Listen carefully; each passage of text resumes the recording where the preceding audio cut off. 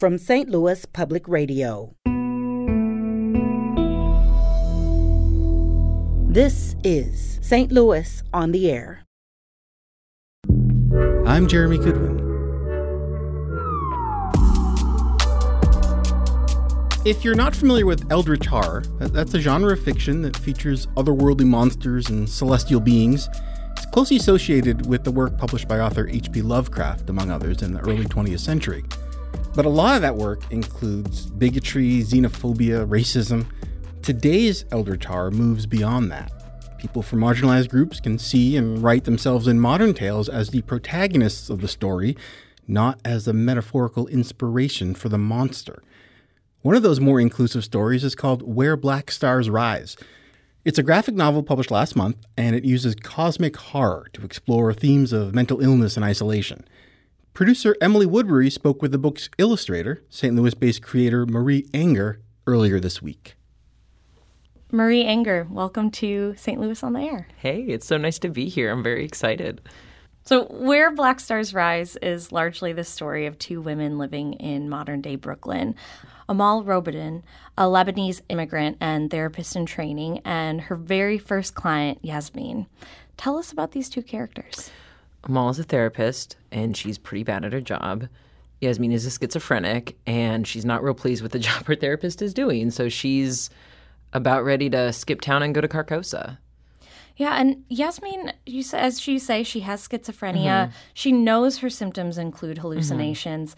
But when she comes to Amal with her for her therapy appointments, she tells her about how she's experiencing night terrors that she believes to be real. I mean, she's like, I know my symptoms, but listen, you have to listen to me about this. This is real. I'm having sleep paralysis. There's this faceless figure made of light. Tell us a little bit about what Yasmin is experiencing. We all experience fear, and she's obviously experiencing fear, but I don't know that I can tell you a whole lot about what she's seeing. If she's experiencing something she knows is not her symptom, what is it? That's the draw of the book. What is it? Amal doesn't know what it is. Yasmin doesn't know what it is either, and they have differing viewpoints on this thing. And as you say, Amal really struggles to connect with and help Yasmin, and Yasmin grows frustrated. You know, she's not getting what she needs from Amal. She says, you know, my night terrors are getting worse. You're not listening to me. And that's a really big theme in the book that I picked up, this idea of what it means to truly listen to someone. Yeah. Oh, yeah, for sure. It's the whole theme of the book, and I think had Amal listened to Yasmin at the beginning, perhaps she wouldn't have had to suffer through Carcosa and would have felt much better. And we'll get into Carcosa in just a moment. Yeah. But before we do, I want to hit this moment where Yasmin walks out of Amal's office and she says, you know what? You can't help me. I'm not sure if anyone can. And Amal, rightfully so, feels terrible. She feels like she failed Yasmin. And I'd love to have you read a passage where Amal is talking with, you know, she's a therapist in training. She's working with a professional therapist who's helping her with her first client. And could you read a little bit about their conversation? Yeah, oh, for sure. So Amal is sitting in her mentor's office, and things are beginning to get a little bit intense for her. I said early on that with this patient that therapy is like any relationship. Sometimes it just doesn't work out. It feels like an excuse. I was supposed to make it work. Amal, I believe in you as a student and as a future therapist. Ultimately, you're the only one who knows exactly what happened here. I don't want to say use this as a learning experience because it's a real person we're talking about here. But one thing you could learn from the start is you're not going to be able to take all of them with you. You're not going to be able to take all of them with you. Tell me a little bit about what's meant there. I think a lot of times we can view our inability to help someone who's having a situational problem that we can't relate to as a moral failing instead of just this is not an appropriate relationship for us to have. Maybe our paths should not be crossed. And instead of using that as an opportunity to kind of reevaluate what you know and what the other person is experiencing, instead, a lot of times I think, myself included, people want to rush in and do everything they can to help, which makes their situation much worse because they don't really know what's going on or how to help. and can make the situation for the patient much worse as well, or the person experiencing distress, because now they have to deal with your misunderstanding and how difficult that can be when you're just trying to live your life and suddenly you have to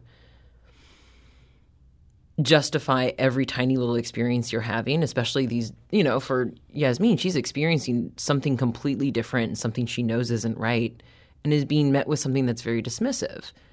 Of course she'd be upset. Of course this relationship's going to be hard to parse because the two of them just can't understand each other fundamentally. Amal needs to take a step back, continue her training, get a little bit more insight as to what's going on, and reapproach. Yasmin maybe just needs a different sort of method for therapy. Maybe this was never going to work for her. But by getting all up in Yasmin's business, which is not really ethical from a therapy standpoint, obviously, the big elephant in the room, but also just kind of in our own lives, getting involved when we shouldn't be getting involved can just lead to a lot of pain and anguish for all parties.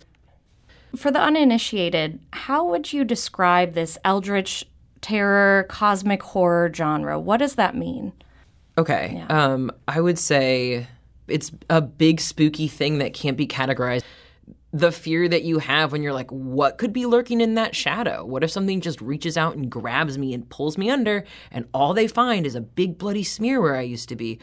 That would really upset people. That would scare a lot of folks. That's eldritch. Like something you can't quite understand. Yeah. I'm thinking of primal terror. Yeah. Or people saw like Bird Box, where it was like this unseen monster and people were kind of driven into madness by seeing it. Is that kind of? I mean, yeah, that's usually kind of how it's typically presented. And in horror, that's kind of just the general thing, right? Like if you can't see it, it's much more frightening. Because in your day-to-day life, if you can't see something, it's much more frightening because you don't understand it. And we're afraid of things we don't understand. And there's a pantheon of elder things, and some live here on Earth, and some live in the stars. It's helpful to think of the things that live on Earth as kind of the elemental terrors. It's nature. And we're all really afraid of nature because nature doesn't care about us and can kill us at any time. The cosmic stuff is the forces that we can't control. Madness, a higher power that is uncaring and unfeeling or very alien, literal alien worlds that we can't process. If you think about the cosmic stuff as things like guilt or anxiety or depression, I would say that is what makes them eldritch, and that's what makes them relatable, because we're not going to relate to an alien, but we can relate to feeling out of place in our own body, and that in eldritch fiction can become an alien. If you just joined us, I'm talking with Marie Enger. They're a St. Louis-based creator whose latest graphic novel, Where Black Stars Rise, was published last month. Marie, without giving too much away, at some point in her search for Yasmin, Amal finds herself in Carcosa, which you mentioned before. This is kind of a mysterious, magical, and cursed place. It's really hard to describe.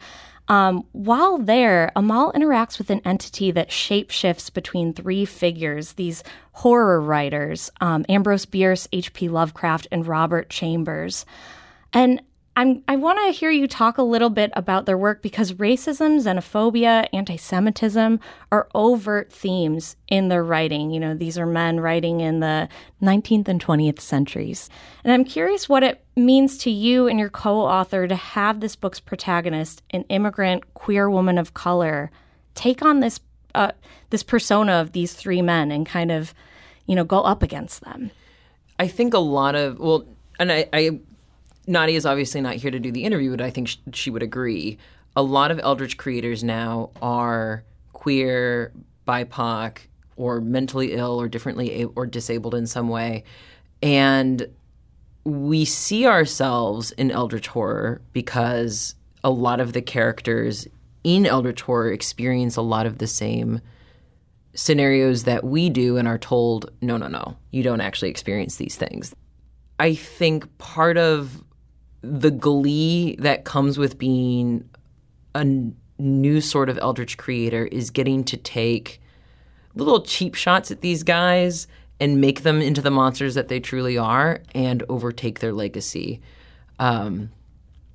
We don't respect these guys. Me and Nadia don't respect them.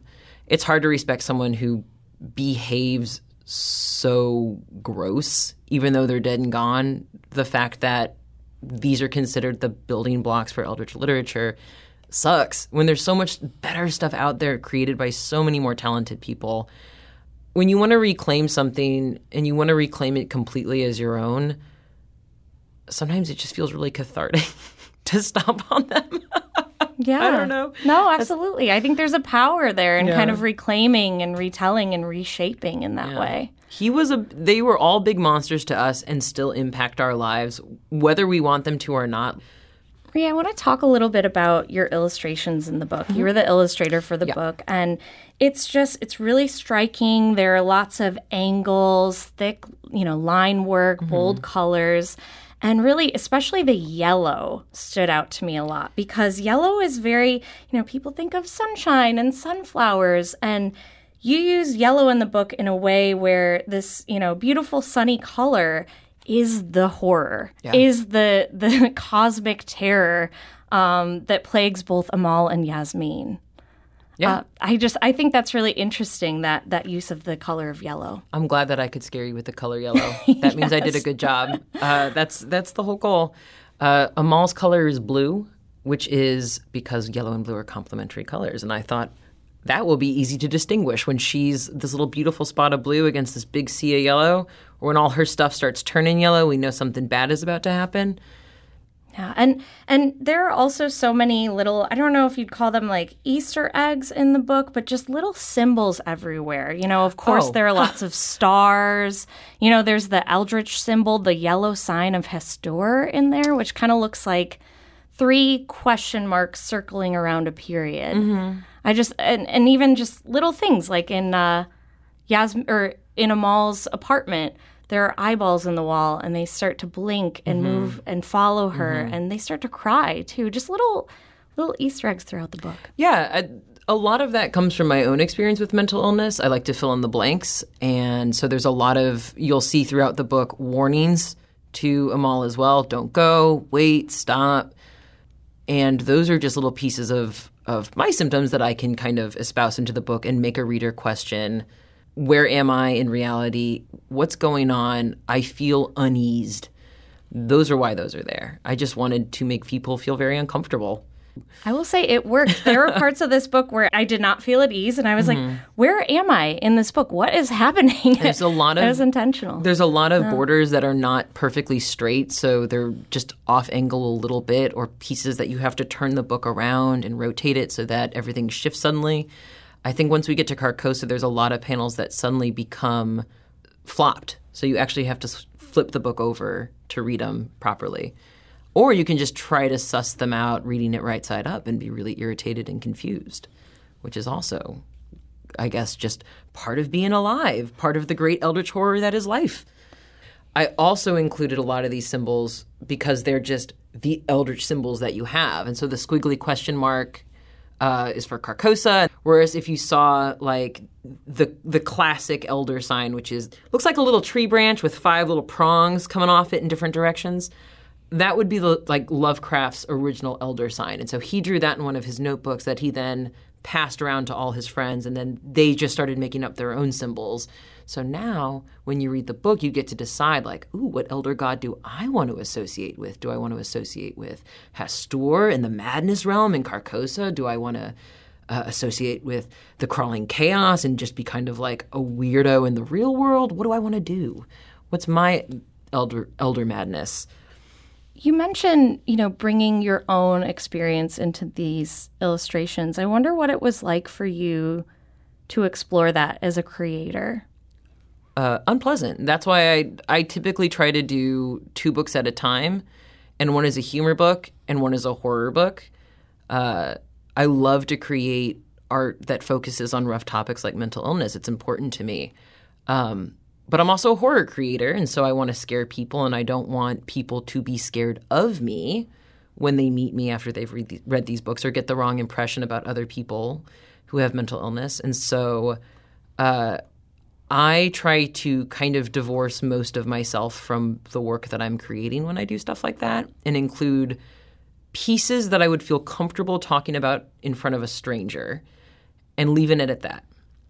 And having the humor book to kind of offset that makes me feel more at ease with myself. Like I am not perhaps this terrible grim monster that I have to be for my job. I can also be this really funny and energetic and encouraging person. Hearing you talk about what it's like to write about mental illness and your own experience knowing yourself, it really makes me think about Yasmin's experience in the book. And she writes in her blog about how writing really helps her come to terms with her reality and helps her kind of shape her reality in a way that she doesn't get from other people who aren't listening, who don't validate her experience. Can you speak to that? Yasmin feels like an unreliable narrator, or thinks the world views her as an unreliable narrator. And so when she is the de facto narrator, everything is right. And she loves it. She's completely seen and completely heard, and she's not kind of regulated to being a liar sometimes. Schizophrenia is kind of tricky because there's a lot of difficult symptoms that present in a lot of difficult ways. And it can make it confusing to know yourself what is real and what is not real in even really mundane situations. So for her to feel unheard is really distressing because her reality is based on the reality of everyone else around her. And when someone, a professional especially, is questioning that reality and it's putting her in very direct danger, that's upsetting. We're safe in literature. There's no outside force that can really hurt us when we're reading a book. But we do have to interact with people in the real world, and it can be really tiring to have to explain to people over and over and over again, yes, I am experiencing this. Yes, I know you don't think it's real, but it is real to me. And then having to justify yourself over and over again. I love to create comics because I don't have to answer to anybody. The world is my world. I get to decide. And if you complain, I do not care. It does seem like we're in this moment right now where there's kind of a Lovecraftian resurgence, Jordan Peele's films. I mentioned Bird Box earlier. We have Lovecraft Country, and all the kind of works that are coming out that are inspired by eldritch terrors, cosmic horrors, Lovecraftian stuff. Does that help or hurt to be in the midst of this kind of resurgence as someone who is also writing in that genre? Eldritch fiction is a big gamble for a publisher to take. Now that we've got a resurgence, someone like me may have a better chance to pitch a story that is like an eldritch terror sort of thing and have it be better received than even 5 years ago. So I love that, and I love that people are able to get into it, and I hope that it leads to a lot of people being inspired to create their own eldritch fiction and their own eldritch horror. And I can't wait until 20 years down the line, someone is talking to an interviewer and saying, oh my God, or Black Stars Rise, yeah, sure, it was cool for its time, but now we got this and it's way better. And I want to get to that point. And I hope that this kind of passion for eldritch horror continues that way and the youth take it to new and terrifying levels. Marie Enger, thank you so much for coming in You're today. Welcome. Thank you for having me. That was producer Emily Woodbury's conversation with St. Louis-based creator and illustrator Marie Enger. This episode was produced by Maya Norfleet. Our audio engineer is Aaron Dorr. Our production intern is Avery Rogers. This podcast was mixed and edited by Aaron. Our executive producer is Alex Hoyer. St. Louis on the Air is a production of St. Louis Public Radio. Understanding starts here. Our podcast proudly supports St. Louis artists by using music from Life Creative Group. Do you find yourself regularly listening to episodes of St. Louis on the Air? Suggest us to a friend you think might enjoy our conversations, and leave us a review and rating on Apple Podcasts on the App Store. It's the simplest way to help people discover our show. Thank you. St. Louis Public Radio is a member-supported service of the University of Missouri St. Louis.